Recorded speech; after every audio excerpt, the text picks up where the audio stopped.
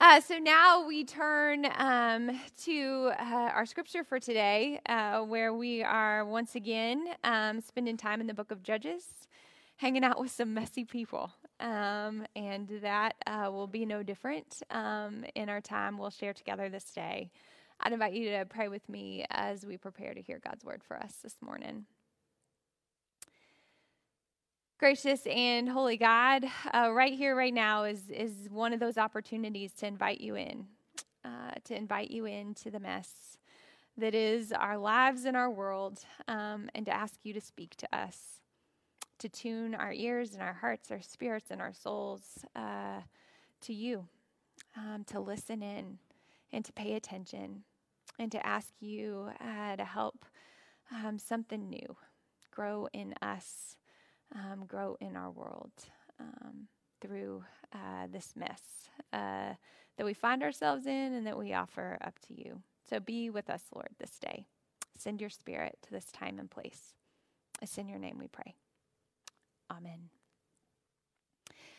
So our scripture reading comes from the 11th chapter of the book of Judges. Let us listen to God's word for us this day. Now Jephthah the Gilead, the son of a prostitute, was a mighty warrior. Gilead was the father of Jephthah.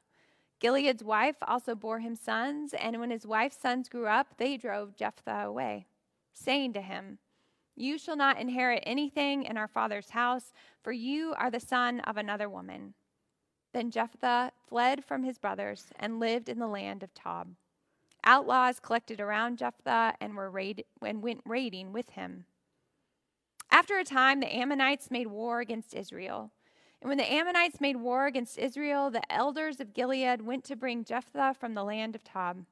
They came to Jephthah, "Come and be our commander, so that we might fight with the Ammonites." But Jephthah said to the elders of Gilead, "Are you not the very ones who rejected me and drove me out of my father's house? So why do you come to me now when you are in trouble?"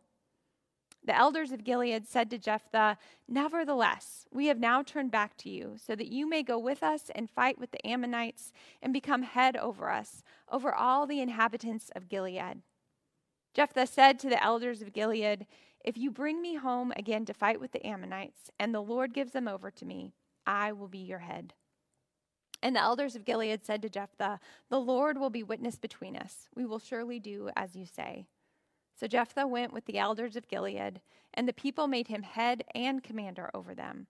And Jephthah spoke all his words before the Lord at Mizpah. From here, in the next section of this chapter, Jephthah tries to reason or negotiate with the Ammonites.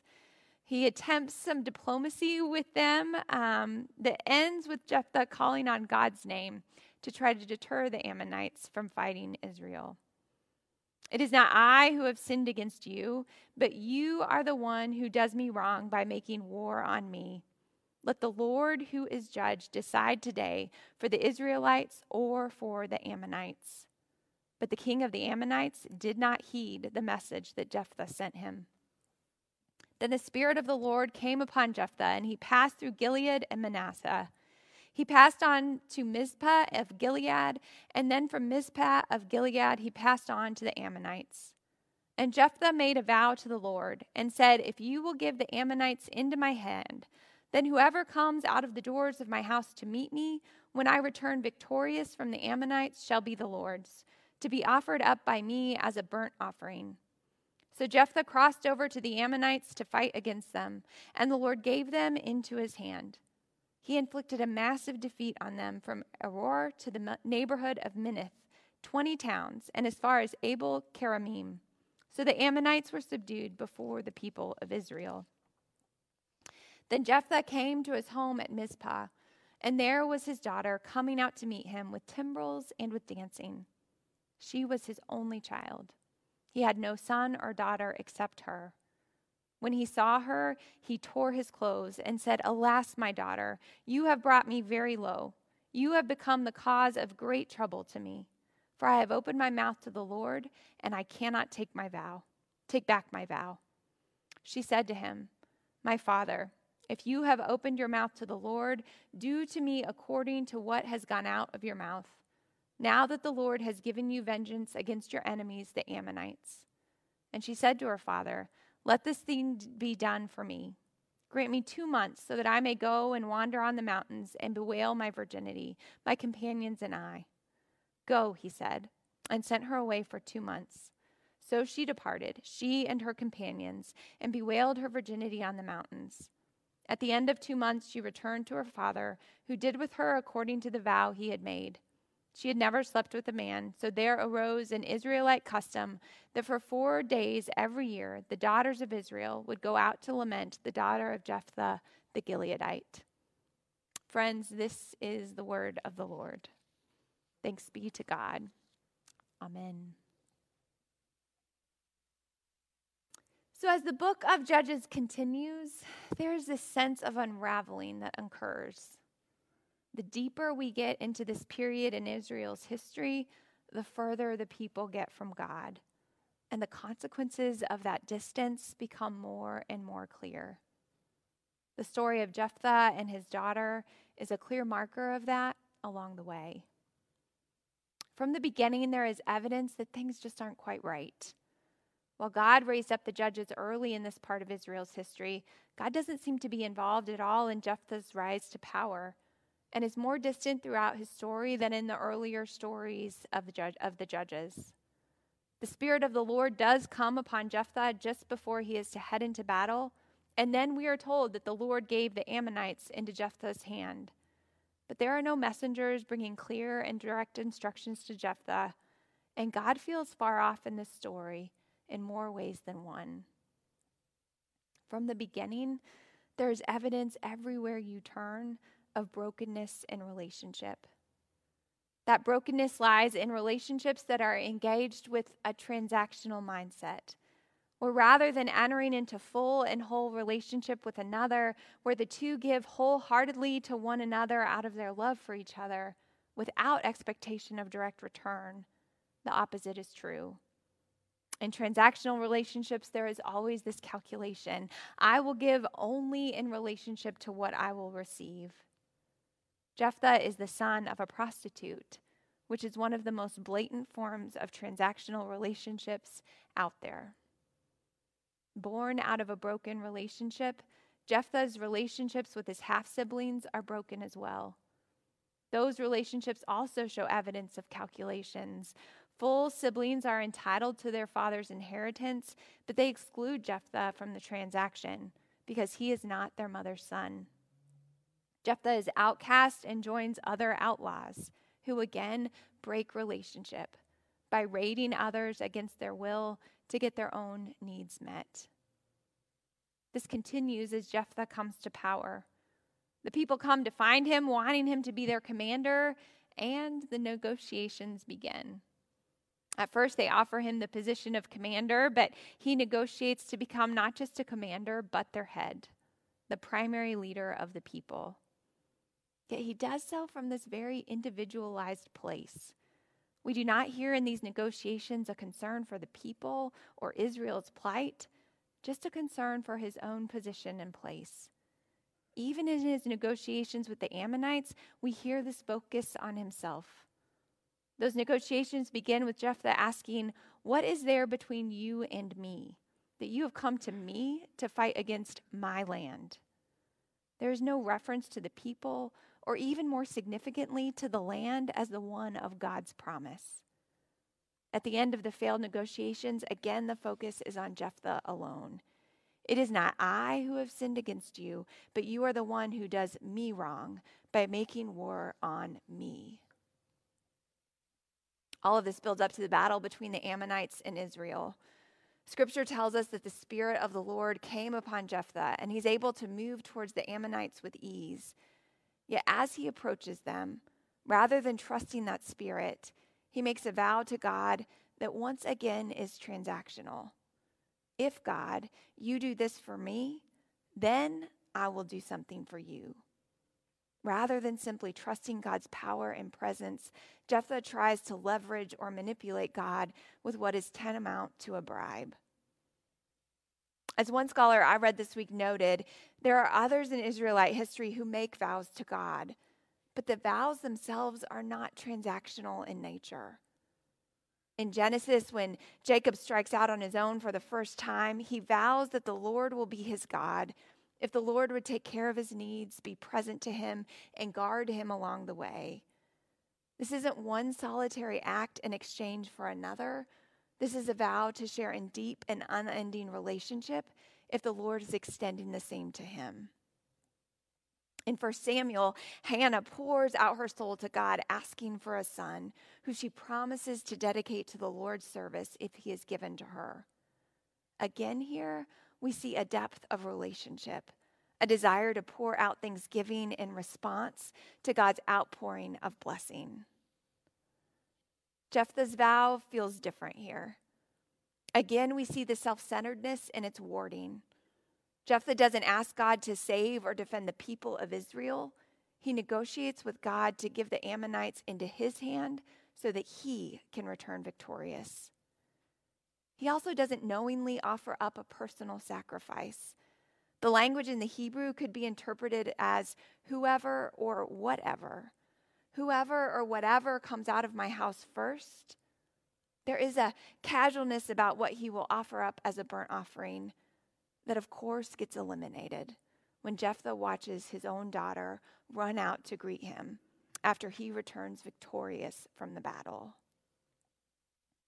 What actually happens to Jephthah's daughter as a result of his vow is highly contested by scholars, with many arguing that Jephthah did have her offered as a burnt sacrifice to honor his vow, something that was strictly prohibited in the law of God. While others argue that she, much like Hannah Samuel, was dedicated to God to live a life of celibacy and service to the Lord.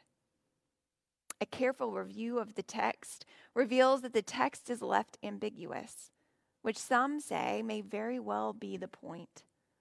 As Tennessee T. Olson puts it in his commentary, the effect of the ambivalence is to heighten suspense, to draw the reader into wrestling with the moral dilemmas and ambiguities of the story, and to increase the sense of horror at a possibility so repulsive that it is not described, but left only as an imagined possibility. While Jephthah's daughter's fate is ambiguous, the contrast between Jephthah's vow and his daughter's response is stark. Even in the moment, he realizes the consequences of his vow as his daughter runs out to greet him. Jephthah is only thinking of himself. Instead of grieving with her for her fate or apologizing for the plight he has caused her, he expresses anger at her. You have brought me very low. You have become the cause of great trouble to me. His daughter, on the other hand, exhibits the character of relationship God longs for us from the moment she steps on the scene. Her father returns victorious from battle, and she runs out to greet him in joy and celebration, an outpouring of love for him as he returns home. She receives the news of his vow, the news of her fate. She names that it is worth it. Whether her fate is the sacrifice of her future life as wife and mother, or her life altogether, she names that if he won the battle, it is worth it, and simply asks to be given time to mourn the future she will not have before he fulfills the vow. Here we see the outpouring of love, the willing to give without promise of return that God models for us. We also recognize the consequences when that way of being in a relationship is not mutual. If one partner is not willing to sacrifice, to give freely, if one partner is functioning from a selfish place, a transactional place, the relationship will remain broken, uneven, will not be life-giving to either partner, and in fact can be quite the opposite to the one who has given freely. Jephthah's daughter and the consequences she suffered for her outpouring of love remind me of another child of God who sacrificed for the ones he loved as well. It is no accident that as God becomes more distant to the people of Israel, that their relationships become more broken. When I think of who Jephthah becomes, I'm reminded of his beginnings. That he was born out of a broken transactional relationship and treated poorly, judged unfairly by those who were supposed to love him as a result. His selfishness, the transactional way he operates in the world, is born out of those beginnings and is not fully redeemed here because Jephthah does not draw close to the God who would reveal to him his inherent worth, and as a result, a different way. It is easy in our world today to function a lot like Jephthah. We live in a world where so much of our existence is transactional. We've been born into a world where so many relationships are broken. We struggle to trust. We wonder what's in it for them. We can't receive a gift without figuring out how to return it, so we are not beholden upon one another. When it comes to our faith, it is easy to keep God at a distance, to wait, to throw up prayers that sound a lot like Jephthah's, only when we are stuck, afraid, and unsure if we will win the battle before us. God, I will do if you would only, we pray. The trouble is, y'all, if we live like that, and believe me, it is easy to do. But if we live like that, we will miss out on so much of what this life can hold and be. And we will perpetuate the brokenness around us. With all Jephthah's I's and my's and me's that are scattered throughout this text, when I get to the end of it, I feel how alone he must have been. Our God longs for so much more for us. Our God gives of himself freely, pours out love and grace again and again to draw us close, to heal what is broken, to redeem and to restore. When we learn to trust the Spirit of the Lord and to respond to God's love and presence in our lives with the same outpouring, y'all, we come alive.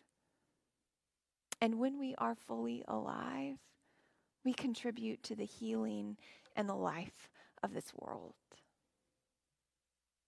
Don't get me wrong. God will use us as God can, even if we are a mess. Jephthah did lead the Israelites to defeat the Ammonites. Yet if we could accept the mercy of our God, learn to trust our God and live with that same mercy and trust in our relationships with one another, God could do so much more in us and through us. And we would do so much less harm to one another along the way. So may it be so. Amen.